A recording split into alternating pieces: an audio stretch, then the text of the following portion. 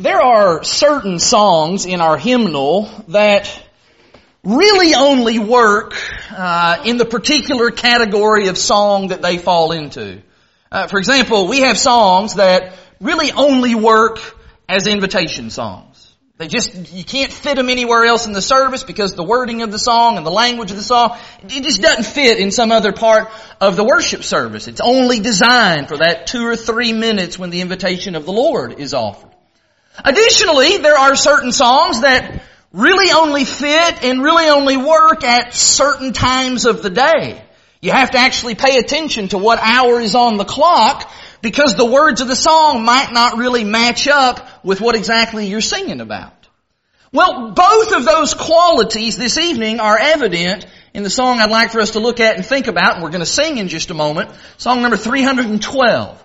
It's the song, Are You Coming to Jesus Tonight? Jessie Brown Pounds wrote this song back in 1889, and she wrote it specifically to serve as a song of invitation. And as you can tell just from the title alone, it needs to be sung toward the evening hours. There'd be a little bit of a disconnect if one of our song leaders got up and led this song on a Sunday morning. We're trying to urge people to obey the gospel right now, and the song is saying, well, won't you do it tonight? So we got to pay attention to those sorts of things. Pounds actually wrote this song so that it could be used during the nightly invitations that were commonplace during the tent revivals that would happen for a week or 2 weeks at a time, 100 years ago, 150 years ago. And she wanted to write a song, a good invitation song that could be sung every night, something that was easy to remember, something that was easy to sing along with and follow along with, the kind of song you really wouldn't even need to have sheet music for. And that really is a pretty good description of what kind of song this is. Now, I'm going to confess to you that really for the longest time, I was not a very big fan of this song. And it was not because of a scriptural objection or anything doctrinal or anything along those lines. In fact, really for the longest time, I never could put my finger exactly on what was it about this song that just kind of irritated me, and I just didn't like it a whole lot. Well, that is until a couple of weeks ago when I got paying, I don't remember who was the last person to lead this song, but I got paying attention to it and I looked at it even closer the next day. And I think I finally figured out what it is that's been bugging me about this song all these years. Now, for you music nerds in the audience, you're probably going to get really worked up and excited when I share this with you. But I'm going to say to you that this song, musically, it really pushes the limits of simplicity. There is a recurring melodic scheme that is evident right here at the very beginning of the song. Sol, sol, mi, re, do, mi. That's the first 6 notes there in that song. And that's a simple enough little melody. We see that right there in those first few notes. But in the very next phrase in the song, it's those exact same 6 notes. And then the next phrase in the song, it's those exact same 6 notes. Then you get to the chorus. It's the exact same 6 notes. And then again, and then again. You start adding all of that up, and what that is that little 6-note scheme, it comprises 75% of the song. And so by the time you've sung that song through, if you sing all 3 verses and all 3 choruses, that means you've sung that same series of 6 notes, you've sang that 18 times. And in fact, the original version of this song, and I remember growing up at Providence, we had the original version that had all 5 verses. Which means if you sang all 5 verses through, that means you sang that little 6-note scheme 30 times. And after 30 times singing that little tune, it gets a little bit tiresome. Now, I will tell you that familiar kinds of note schemes like that, it works really good when we're singing children's songs. You might notice, especially during VBS, when we sing some of those songs, they're very simple, and we need that when we're singing these songs with the kids. They need simple tunes. They're not into all the big parts and things that we've been singing in some of these more complex songs this evening. And so repeating maybe that same little tune and that same series of notes over and over again, it helps little kids. Lets them jump right in, and they're able to sing along without much trouble.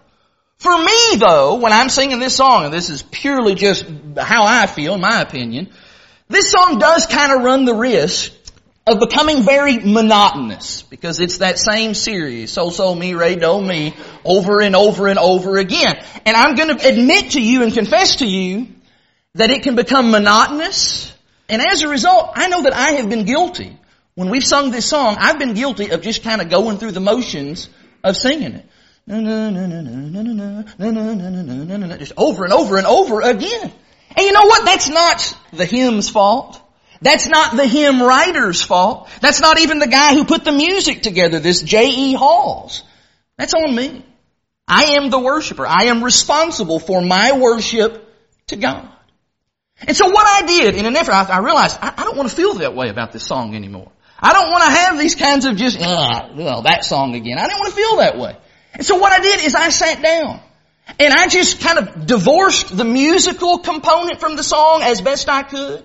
And I just read the words. Just read them on the page as they were written. And you know what I came to realize? This is a good song. The words of this song are very good. The music might be lackluster for my taste or for your taste, but that's not what really matters whenever we're singing praise to God. What's most important is what is the song saying. Brother Lester Hopkins, who is a member over at Crab Orchard, I remember he always says this. He says, I like an invitation song that asks a question. And I said, well, Lester, why do you like invitation songs that ask a question? He says, because it forces you to give an answer. And I like that very much. I like that approach, especially for an invitation song. A song that asks a piercing question. And this song does ask a very direct and very blunt question. Are you coming to Jesus tonight? In fact, this song really just kind of begins and proceeds with the assumption that you already believe. You may notice when we sing this song, there's no plea in this song for you to please develop faith. There's no plea or details in here for evidences of why you ought to believe. No. This song just cuts straight to the chase and it says, hey, we know you've heard the gospel and we know that you believe it. Are you going to do something about it? And are you going to do something about it tonight? And you know what? Sometimes that's just what we need. Some folks, that's just exactly what they need to get them over the hump. They just need that urging, that admonishing. And this song does that quite well. And what I've come to appreciate about this song is that it highlights just the host, the multitude of interested parties who are urging you and admonishing you to come to the Lord and do it tonight. For example, look in verse number 1. Because the first verse of this song says that Jesus, the Savior, He's urging you to come. The voice of the Savior says come. The cross where He died, it's in sight. Even now at the cross, there's room. Are you coming to Jesus tonight? We see in that verse, and we see that word come right there in quotations. And immediately we think of Matthew 11, the 11th chapter, when Jesus extends that great invitation. Come to me, all who labor and are heavy laden. I offer you rest. That is the Lord's invitation. Jesus has laid down His life. He has given up everything in order for you to have the opportunity to be saved and to live with Him. And so He's urging you to come.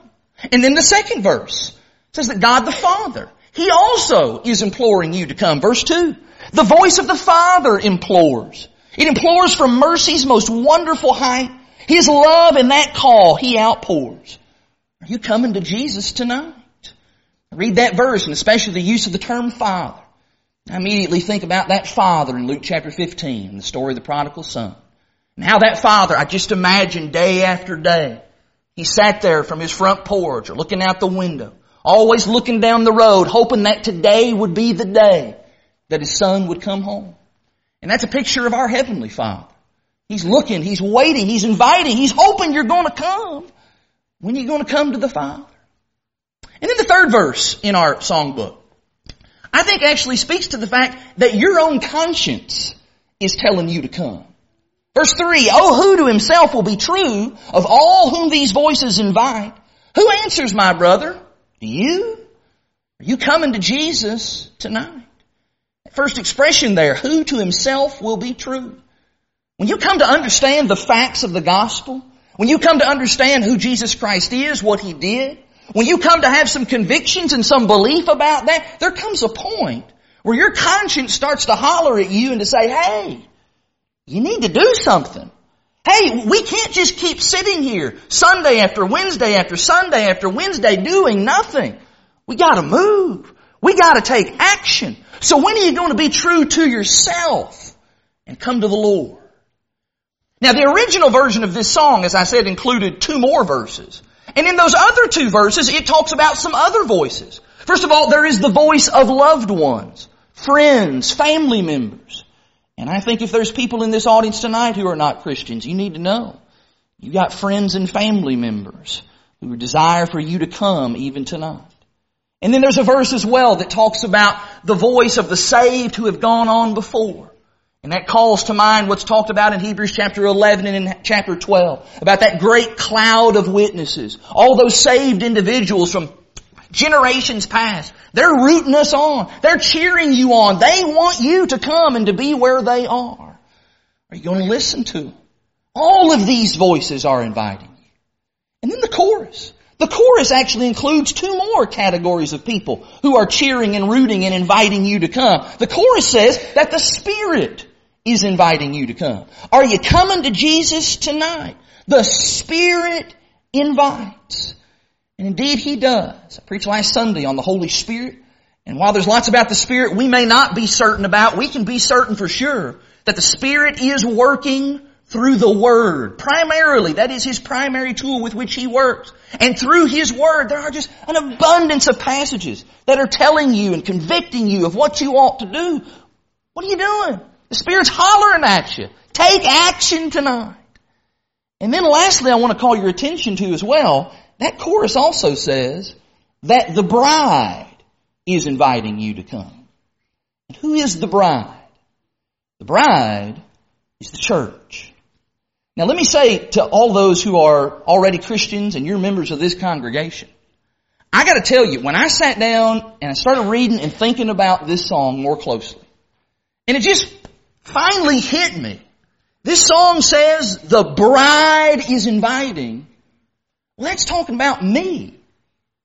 And what that means is that means that when I'm in my pew or I'm standing up here and I'm singing that invitation song, I better mean that. I'm speaking as a member of the church as the bride.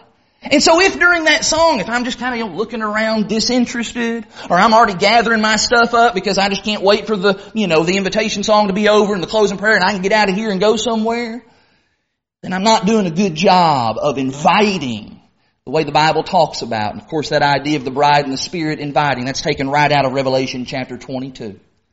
So you put all that together. There's all these voices, all these influences that are inviting you to come.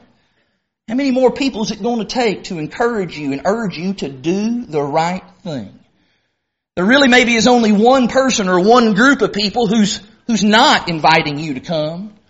And that would be the devil and all of his followers, the people of the world. They don't want you to come. And so they're booing at you and they're encouraging you to come over in their direction.